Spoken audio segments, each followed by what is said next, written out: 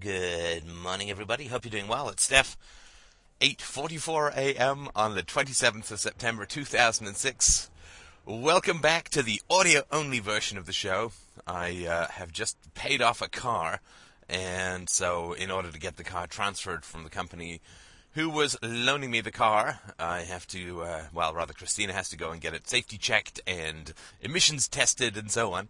So, of course, the emissions test is what concerns me most. It's mostly the buildup of CO2 from the show that I'm concerned about, that it's going to leak out through the emissions system and cause much woe in the testing. So, of course, we had to leave a big fan in it to blow it all out last night. These are the kinds of sacrifices, my friends, my brothers and sisters, that I am willing to make to blather on the way that I do. So, I hope you're doing well. I got another series of email. I sort of wasn't going to do this topic, but then I'm going to, because you need to know these decision points. But I've received a number of emails that are, shocked and appalled about my attitude towards Christianity. And I certainly understand why people feel that I am rabidly anti-Christian. And what this comes from, I think, is that Christianity has an enormous amount of emotional...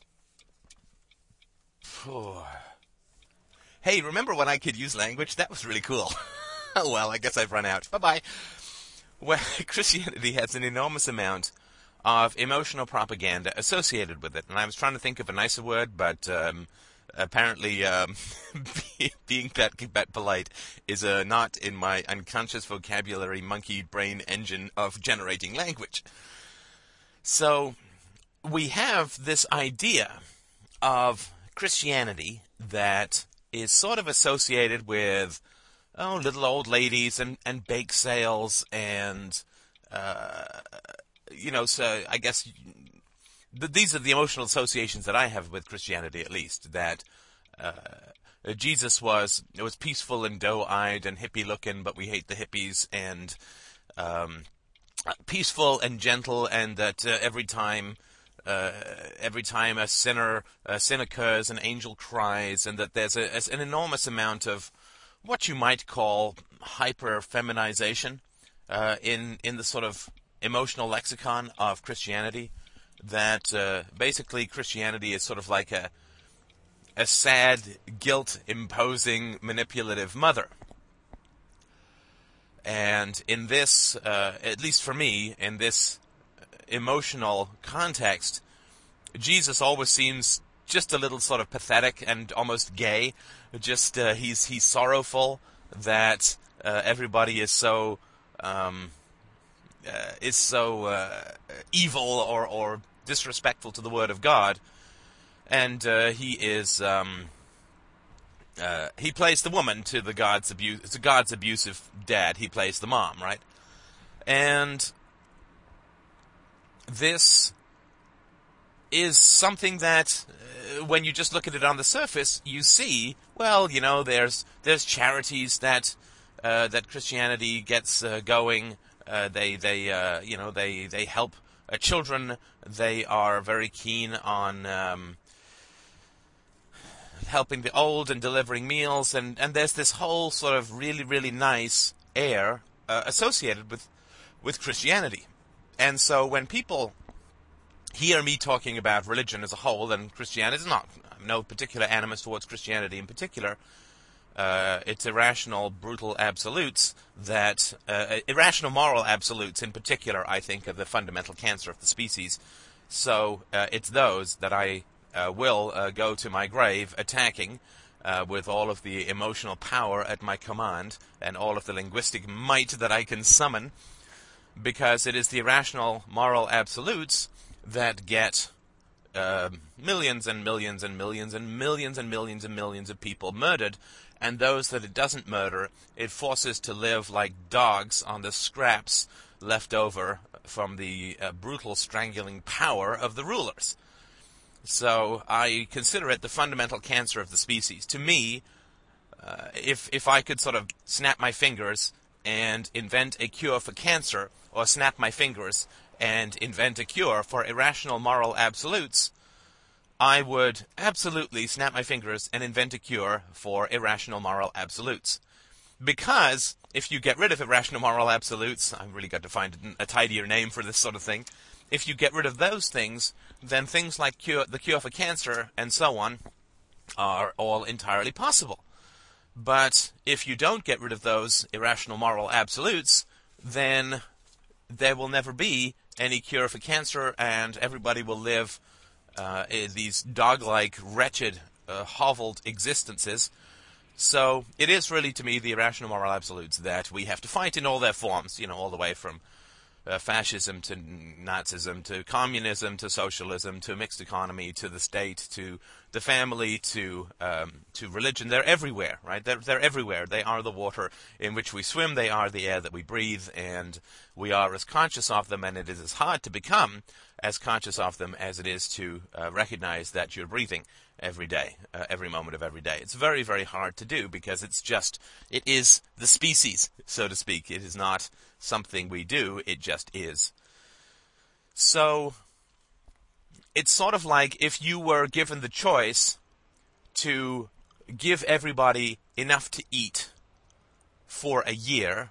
No, let's just say, if you were given the choice to give everybody enough to eat forever, to eliminate hunger in the world, snap your fingers and eliminate hunger, or snap your fingers and create the free market, or basically eliminate all interferences in people's ability to use their property as they saw fit, and their own bodies as they saw fit. In other words, if you could eliminate hunger, or you could eliminate oppression, which would you choose? I would absolutely, every single day, choose to eliminate oppression. Because if I eliminate hunger, all that ends up is you end up with some well-fed slaves rather than some starving slaves. But if you eliminate oppression, then everybody becomes wealthy, everybody becomes free, and everybody has opportunities and possibilities. And so you solve the problem of hunger when you solve the problem of oppression, but you also end up with all of the wild, asymptotic flourishing of culture that occurs when you lift oppression. When you take the gun out of the room, right? When you take the gun away from the heads of the people, then they live these glorious, well-fed, beautiful, artistic, glowing, growing lives. Not all of them, but, most of them for sure. So, this hostility that I have, there's a sort of collision, because most people can't think rationally, right? So they can't trace, they're obviously the people who write to me about Christianity and how shocked and appalled and offended they are by my treatment of Christianity, and how I am fundamentally a bigoted and emotionally volatile ignoramus who is willfully taking everything out of context, and that obviously I have some irrational hatred for religion, and blah, blah, blah, blah, blah, blah, blah, blah, blah, blah, blah, blah, blah. Now, it is a bit of easy pickings to work on the logical capacities of these people, because you will notice that I haven't actually advanced a single counter-argument to any of the things, or they have not, in my recounting of their responses, they don't advance any counter-arguments to what it is that I'm saying about religion, and what it is that I'm saying about the existence of God. There are an enormous number of ways that people try to rescue this pathetic, abusive sky ghost from the ash heap of history where he, she, or it belongs, and none of them are rational, and none of them have to do with grappling with the logical problems with the existence of God. They're all things like, well, can you be absolutely sure that we have discovered all possible forms of energy in the universe? Well, no, of course not. But so what? That doesn't mean that your Christian God exists and you should pray to him. I'm sorry. I can't do a video cast. I'm borrowing Christina's car because she had to take mine in, so this is the audio-only version. So for those, somebody on the board mentioned that they wanted to do a remix to a beat of my maniacal laughter, which would give me about the closest thing to Disco Steph that you could get, which I think would be hilarious, and if you get it done, let me know. I'll put it on the air. But this appeal to insecurity, right? Sort of one of the basic things, and this happens in politics as well, right? Can you guarantee that everyone will do better under an anarcho-capitalist system? Well, no, of course not. Bad people will do worse, right? The current evil, filthy quagmire of political manipulators will end up doing worse. And there'll be lots of people who currently make a fortune out of mercantilism that won't do as well in a free market competitive environment. So for sure, I can absolutely guarantee you that a lot of people currently doing very well will do a whole lot worse. I can also guarantee you that mentally ill people who don't want to get any help, or people who just prefer living on the streets, and before you write in to tell me that nobody prefers living on the streets, remember that my wife worked in a hospital that dealt with the mentally ill for 10 years, so if you've got, you're going to have a fair amount of experience that I've received in this realm to contradict if you're going to just try and knock me down, which is, I mean, you can find a try, but I've got some fairly lengthy and in-depth counterexamples. So those people aren't going to be helped at all by an anarcho-capitalist society, with the possible exception that people will have more money to give to them if they feel like being generous, right? Because they'll actually, the income will go up very, very quickly under a free society. So you get those appeals from, are you so arrogant as to assume that you know everything there is to know about the universe, and you can definitively rule out the existence of God? And oh man, it's too funny. It's too funny, right? I mean, in other words, you have to believe everything because you don't know. You have to believe everything because you don't know everything, right? I mean, this is just hilarious. You have to believe everything because you don't know everything. Right, so as I don't mean to pick on our good friends the Keebler elves, but they do pop into my mind at times like these. It's like, yeah, I don't know all possible forms of energy that exist, so maybe Zeus is real, maybe the Keebler elves are real. You know, maybe everybody who's in a movie is actually mirroring that in real life somewhere in a parallel universe, and And that proves determinism in that universe because it is scripted. Right? Maybe I'm covered with wood nymphs as we drive. Maybe I'm growing at an exponential rate, and so is the universe, but it's all proportional, so we don't notice it. Maybe the solar system is an atom within the brain of a larger person in a larger solar system. Maybe everything is true. Maybe everything is true. Because we don't know everything. But so what? What would that have to do? Yeah, then there's absolutely no reason to dispute with anyone, right? I mean, basically what's happening is I'm taking away their heroin. Right? Or I'm not taking away their heroin. I'm threatening the virtue of their heroin, right? I mean, this is the only thing that's occurring when statists argue with you. It's the only thing that's occurring when religious people argue with you. And it's certainly the only thing that's occurring when people who are addicted to their family virtue where it doesn't exist. It's the only thing that's occurring when family addicts are talking with you and, to quote, debating with you. I mean, there is no addiction greater than the addiction to a false argument for morality. Fundamentally humiliating, fundamentally wretched, fundamentally it is a history of catastrophic and soul-destroying abuse that is being represented. And people don't want to go back there. They don't want to go back there because it's really, really painful. And the people who are going through a moral examination of their families at the moment, who are bravely, and I salute them, communicating on the board about this. If you want to see some real courage in action, you don't turn on the news and look at firefighters. You turn on the board and look at the people who are working through the moral issues with their family. Now, those people have some balls and some other things. I can't quite put the ovaries. But they're going through all of this, and that's a really, really difficult and painful thing to do. And people, they don't want to do that. They don't want to do that. And I understand that. I mean, who does want to go through painful things, right? I mean, but, they just have to be honest about it and say, yeah, I'm addicted and I can't quit, right?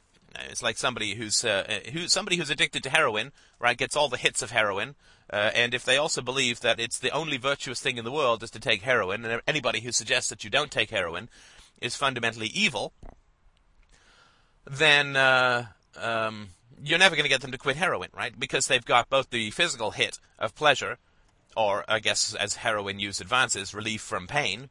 You have that, and then you also have later on, or I guess all the way through the process, the belief that heroin use is the only virtuous behavior, and anyone who tries to talk you out of it is evil and corrupt and mean, and you can make up all the fantasies in the world that you want in order to convince yourself that their motives are impure and they're projecting and they're this and they're that and they're the other, right? So you have once you have the argument for morality, all of the defenses on the planet just perfectly kick into being, and you never have to worry anymore about having to ever listen to anyone's arguments, right? The same thing occurs when you do, but at least a drug addict won't say that that it's the most moral thing in the world to take drugs, right? Quitting God, quitting the family, quitting the state, quitting irrational absolutes, quitting illusion is harder than quitting heroin. It's way harder than quitting heroin, right? So how many people want to do it? Well, not many. I mean, sure, they'll be healthier, they'll be happier, but unfortunately the whole planet is addicted to heroin, so they're going to be a little lonely because they're going to suddenly, well, not suddenly, but after they go through the process of getting out of the whole heroin kick, they are going to end up not really having as much to talk to with people and realizing that everywhere they go, everyone's kind of stoned and spaced out and glazed-eyed and speaking in total gibberish, right? I mean, if you ever listen to somebody who's stoned talk, I mean, it may be funny for them and it may be meaningful for them, but for you, it's mostly just a bunch of nonsense, right? So it is a very difficult thing to quit these irrational absolutes. And so when people sort of come back to me with this, I'm shocked and appalled that you want to take away my heroin, that's exactly how I see it, right? I mean, I'm not even talking to them, right? I'm just putting stuff out there saying heroin use is bad. Heroin use is destructive. Heroin use will get you killed. Heroin use will turn you into a thief. I know that this isn't all true of all heroin users, and it certainly would not be the case if heroin were legal as it should be, but I'm just sort of working on the generally understood metaphors of this kind of drug use. So all I'm doing is putting out something that says heroin use is bad, will get you killed, will turn you into a thief, might turn you into a murderer, will turn you into just a wild-eyed, disconnected, spaced-out, burnt-out hulk of a human being, will destroy your soul. And what happens is I get, countless emails from people who are addicted to heroin saying, well, boy, you must have had a really bad experience with heroin at one point to turn against heroin in this kind of way. I mean, you just don't understand what a beautiful thing heroin is. And sure, there are all these statistics about how much heroin will get you killed and turn you into a junkie, but you're taking all those statistics out of context. You have to look at the larger picture. Heroin is wonderful. Heroin gives you love. Heroin gives you pleasure. Heroin gives you joy. Heroin gives you intimacy. I just think it's absolutely appalling and absolutely abusive that you would talk about heroin in this kind of way. It's this beautiful, wonderful substance that elevates you and gives you additional consciousness, and you say that it's false consciousness, but how can you know? Do you know everything that there is to know about the human mind? Maybe the places that I go when I take heroin is the real world, and you're living in a fantasy. Can you prove that to me? Right? I mean, this is exactly what I get, sort of at an emotional level, when people write to me about their addiction to religion, right? And they're bonding with religion that has come out of abuse when they're children, right? Because the teaching of religion, as I've talked about from the very beginning, is the moral equivalent and the real equivalent of child abuse, and teach children things that aren't true as if they're true, and to layer in and to use their desire to be good to get them to conform to a corrupt and greedy institution, and to trap them in a false argument for morality for the rest of their lives is totally abusive. I mean, you might as well just take a stick to their ribs. Or, I guess in biblical terms, a rod. So, I just sort of wanted to point that out, that there are these emotional, propagandistic images associated with the church, right? The little kind old ladies who do bake sales, and the gentle priests in a country village, and what is it? I can't remember if it was Tony Blair who used this image of preserving England, old maids going to Sunday church on bicycles, that this was considered to be the sort of image of England that was powerful, that we should want to preserve and keep, and that is, to me, a very sad sad image, right? Somebody who's an old maid going to church on Sunday on a bicycle is perhaps one of the saddest images of a broken down slave that you could conceivably imagine, right? I mean, this is, I won't even get into it because I'm sure you know exactly where I would go with that image. But you do have all of these kindly images of all this stuff, and it really just goes to show you the power of emotional imagery and the power of emotional certainty. There have been a number of debates that I've participated in recently outside of Free Domain Radio, wherein the question is, a role of emotions in philosophy, right? I mean, it's not really put that boldly, but that's really what the topic is. Are you allowed to hate people in a libertarian context? And, of course, everybody knows, if you've come this far, you certainly know my opinion, at least, about all this sort of stuff, that if we surrender the emotional ground to those who are irrational and simply bleat on and on and on about reason in a forgotten and disused corner of the social world, then we are doing a complete and total disservice to freedom. That freedom is something that we should love passionately enough to get excited about, right? I mean, you imagine somebody who is talking to you about their girlfriend and is sort of saying, yes, my girlfriend is efficient, my girlfriend is clean, my girlfriend is, her income is increasing at a proportional basis. My girlfriend, when she receives additional income, she uses it wisely.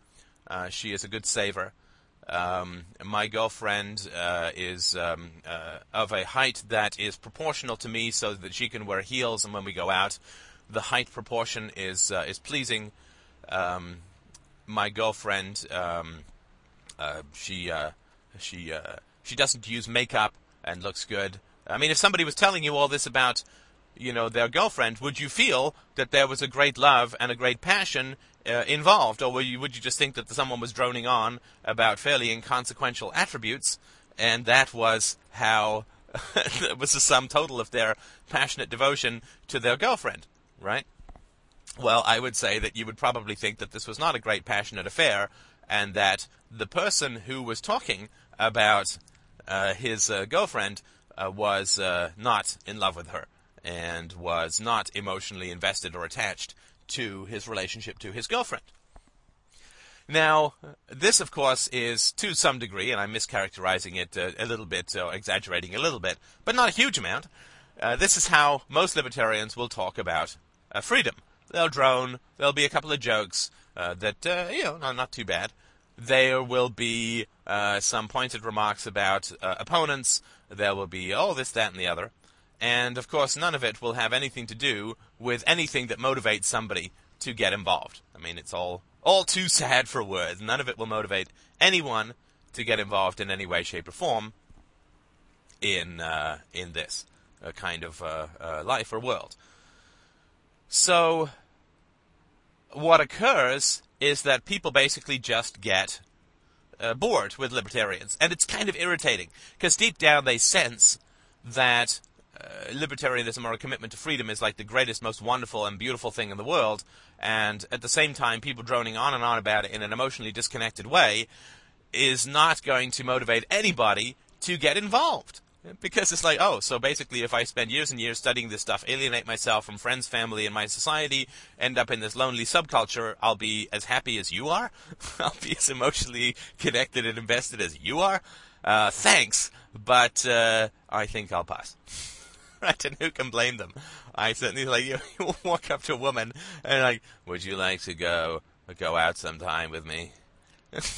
Okay, well, I tell you what, y'all take some Ativan and maybe give me a call once it kicks in, because right now I just think of spending an entire evening listening to someone like that not to be number one on my list of gosh, gotta get done in my life. So all of that to me is quite funny and quite silly, and of course some of the people who I've pointed this out to tend to sort of say, well, I'm not going to take any responsibility. I'm not going to feel guilty for the non-success of libertarianism. I'm not going to feel guilty for the non-success of libertarianism.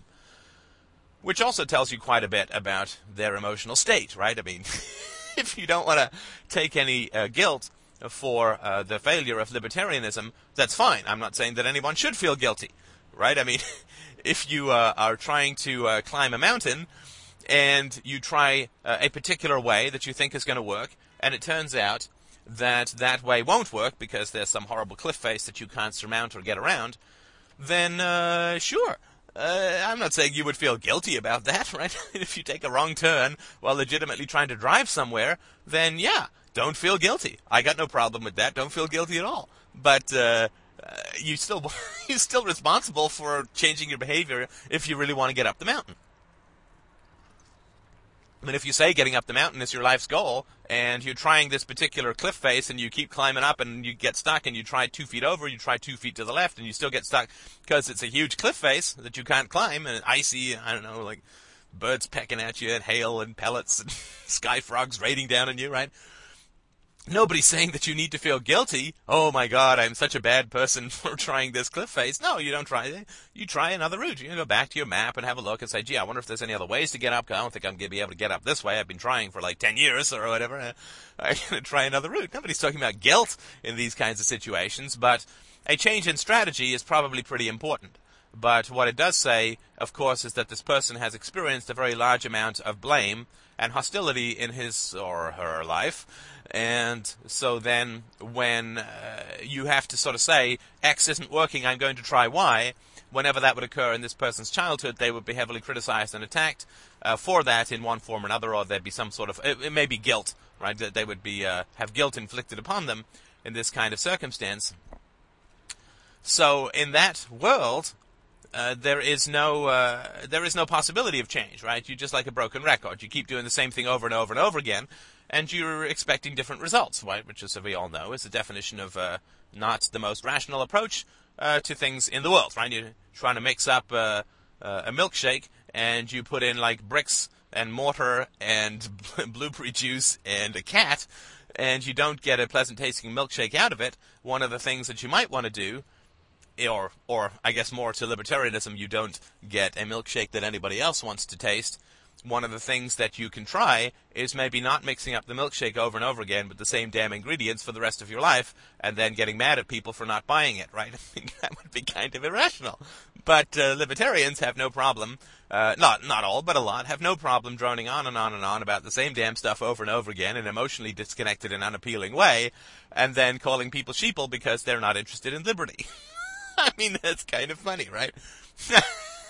Okay, one more metaphor. The metaphor brain seems to be working fairly well today, so we'll just do one more. Just let me have my hit.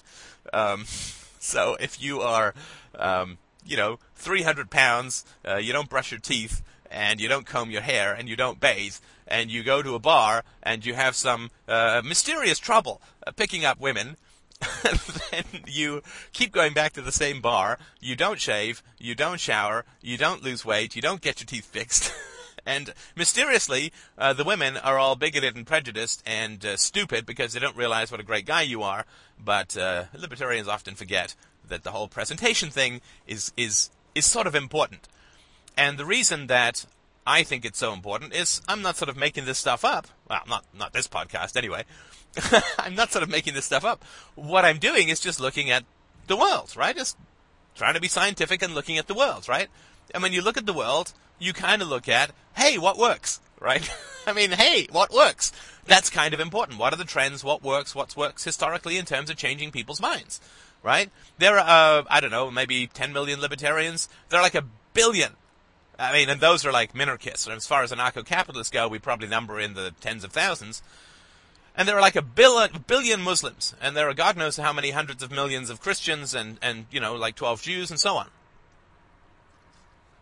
So, I think the real question is, well, gee, as far as numbers go, as far as convincing people goes, I would say that religious people and statists have pretty good things to tell us, right? I mean, they're kicking our ass, right? They're winning hands down. There's not even a contest, right? And, they're Microsoft and we're like a small startup that's just staying in our garage and posting ugly pictures on the internet and wondering why no one's buying them.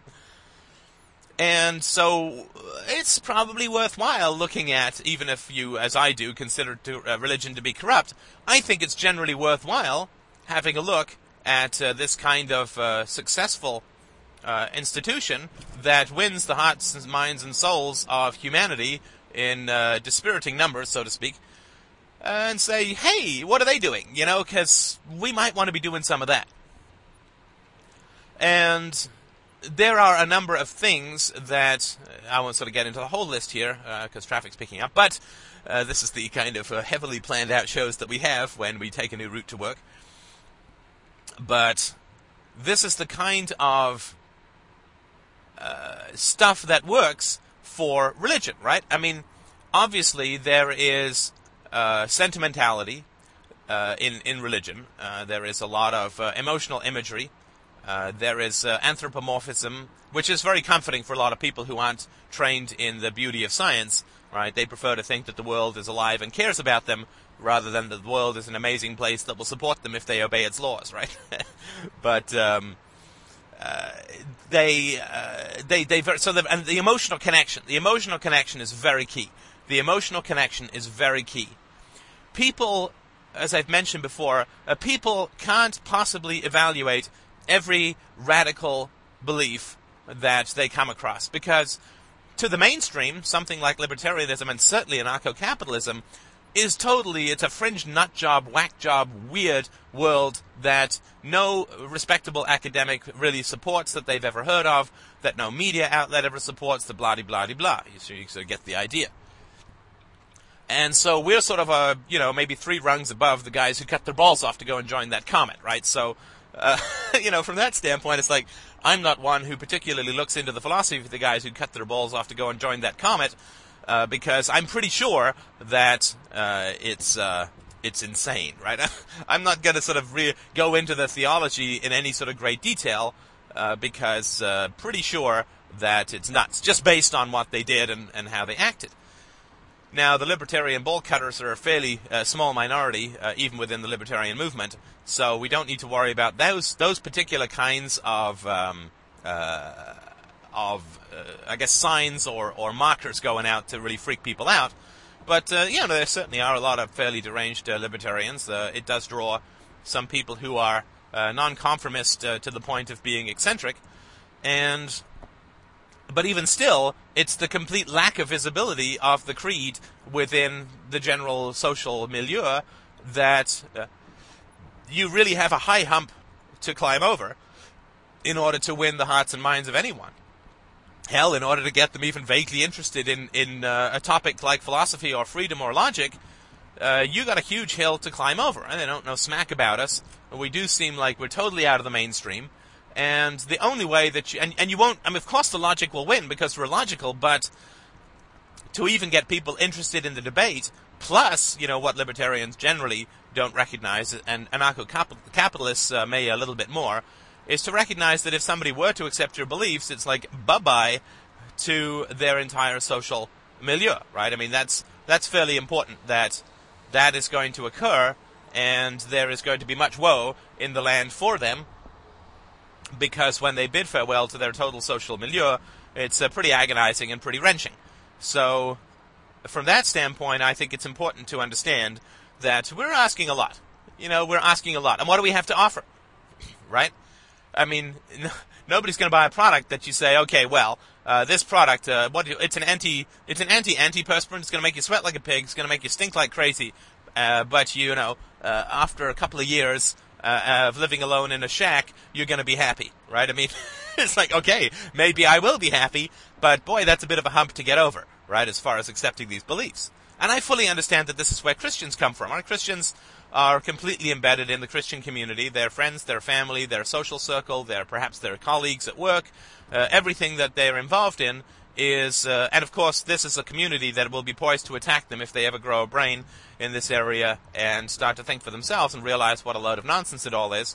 So I totally get that they're going to get upset with me because I'm saying you need to dump your entire social circle. You have to undo everything you've taught your children. You have to possibly end up getting divorced, all for the sake of, at some point in the future, after this horrifying, agonizing, wrenching change will occur, that you will be you'll be happy in the future. I was like one of those old-time preachers, throw away the crutches, you can walk alone, my brother. And they throw away the crutches, and they faceplant down on the ground in agony, and I'm like, well, now you need to do some rehab, you see, but after 5 years of rehab, you will stumble around in a fairly coherent manner, and you will be happier, my brother. And, of course, they might say, can I just get those crutches back? Because I don't know that I want through 5 years of agonizing rehab in order for a possibility of being happy at some point in the future, right? Then it's the same reason why people don't want to quit heroin, right? You got to give up your whole social circle. People who are like embedded addicts, like they have their social world is sort of bound up with their addiction, right? They quit drinking, they have to give up all their friends and all that. I mean, there's a huge wrenching change that occurs for people when they give up their addictions, when those addictions have a heavily social component, right? It's not like I hang around with people that heroin addicts hang around with. I mean, we all have different social circles. The twain don't exactly mesh, and if you, if I sort of decided to become Joe Heroin, I would probably have to give up my friends and my marriage, because, I don't think I'd get a whole lot of support in that, life decision.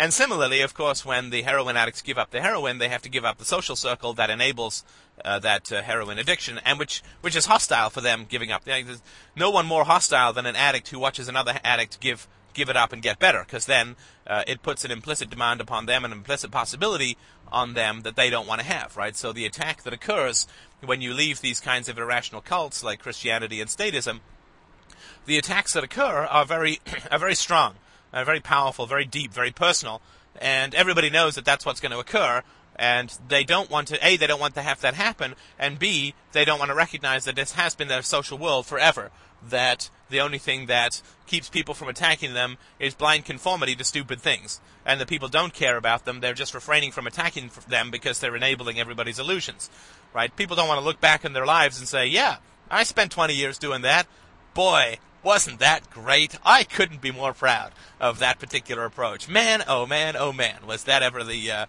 best conceivable way to spend my time? Well, no, people don't really want that at all. So we're asking for, an enormous amount from people. And, you kind of, given that we can't really get them while they're young, because we don't run the public schools, then we have an even higher hurdle to get, right? I mean, there's not a lot of, there's not a lot of Christian converters or those who are interested in apostasy, the conversion from one faith to another, or from no faith to a faith, right? They don't, they don't try and convert me to Christianity, right? All they do is they sort of get angry at me for being, as they call it, anti-Christian, anti-God, arrogant. They don't try and convert me to Christianity because, for obvious reasons, right? They'd have to sort of come up to me and say, Stev, we want to save you. And it's like, from what? I'm happy. I got a great life. I've got a wonderful marriage. I've got an interesting job. I have a great community of people that I can chat with and exchange ideas with, which is more meaningful than I can probably even express. So, save me from what?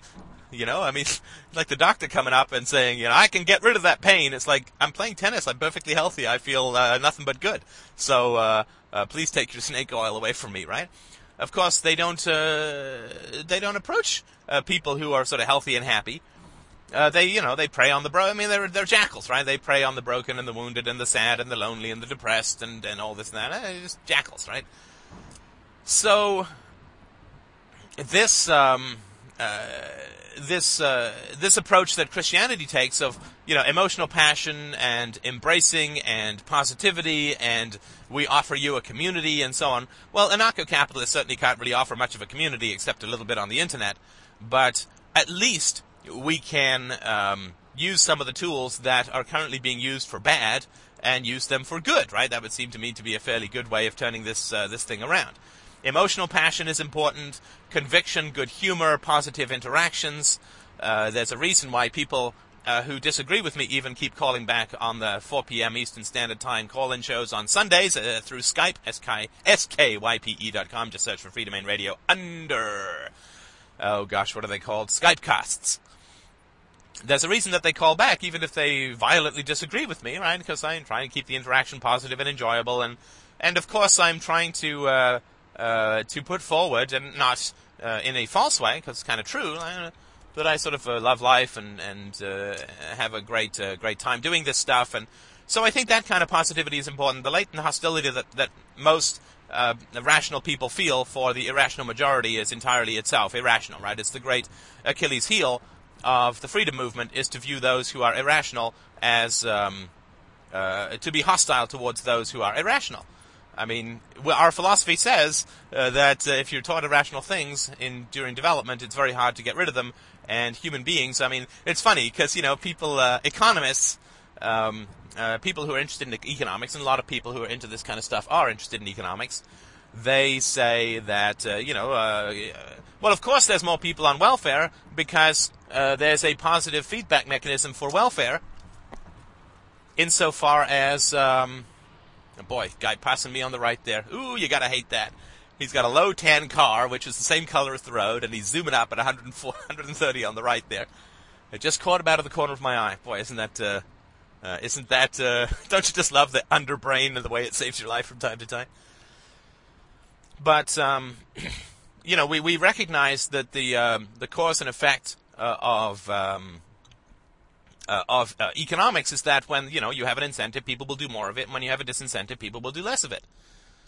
And what this means is that when you have a socially embedded positive reinforcement for irrational beliefs and then social hostility for rational beliefs, that more people are going to end up being irrational. And embedded within that, right? That's perfectly understandable and absolutely predictable from the standpoint of our own very own philosophy, right? Rationality in economics explains all of this for us.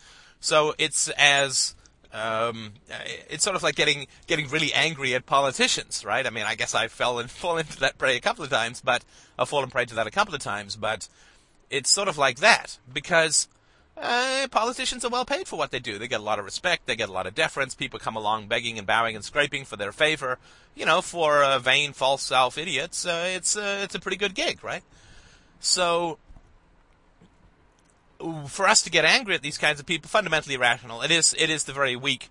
It's the very reason why this hostility, combined with the lack of emotional connectivity, is one of the central reasons why we're not, we're not really working as a movement very well at all. And last but not least, I would say that it's a fundamental problem with criticism, with being critical of others. Right? I mean, and I have as much problem with this as anyone else, if not more, so I'm certainly not going, and none of this is all stuff that I've been susceptible to, so I don't feel that I'm casting stones from on high. But this problem of, one of the things that will happen with people who are Christians or Muslims, right, is they'll be all positive in love and brotherhood, but they'll also have that it's evil for you not to believe in God. Fundamentally, there'll be disapproval, guilt, and hellfire if you don't convert and if you don't believe. And this is something that libertarians, we're in a difficult position with this, because hostility is considered to be a pretty high mark of irrationality. And we can certainly all understand this when we see some ranting, crazy nutjob preacher talking about hellfire and brimstone, then he looks kind of crazy, as opposed to the nice Blue Rinse Ladies Brigade who are much more interested in baking cookies and being nice and covering up the evils of the church. But this problem is pretty significant when it comes to hostility and contempt towards those who advocate the use of violence as a methodology for solving just about every social problem. That is something that we have an enormous amount of difficulty getting around or getting over, just because, as a fringe group, if we show hostility, then people think that we're insane and it confirms all of their worst beliefs about us. But of course, if we don't show any contempt for those who advocate the use of violence against us to solve problems, whether their problem is their own need to believe in God or social problems or whatever, if we don't show any anger or contempt towards those people, then it becomes very clear that we don't really believe in what we say we believe in, right? Because if we say that we're against, being held up, and then we show no anger at a mugger who holds us up, either before or afterwards, to the mugger or to anyone else who, whatever, then it doesn't really look like we believe what we believe, right? So this is one of the catch-22s of libertarianism. If we show anger, we're considered to be crazy, and if we don't show anger, then we're considered to be too intellectual, and it's kind of like a mind game, and we don't really care. So I'm not saying that I found any magical way to solve that, right? I mean, I try to sort of let my passions reign free roam free when I'm doing my podcasts, and of course, whenever I get angry, I get a fair amount of criticism, and I have no choice about that, of course, other than to do podcasts in a monotone, and so people could understand that it's just a little bit more fun when I'm engaged emotionally in what it is that I'm doing. That tends to be a little more positive for just about everyone. So I hope that this has been enjoyable. Thank you so much for listening. I got a few donations yesterday. Thank you, my brothers. I really appreciate it, and I will look forward to more donations. I appreciate all of the interaction on the board. Congratulations to a regular caller who's going through some significant defooing issues, and I will try and get to those today at lunch. Thank you so much for listening. As always, I will talk to you.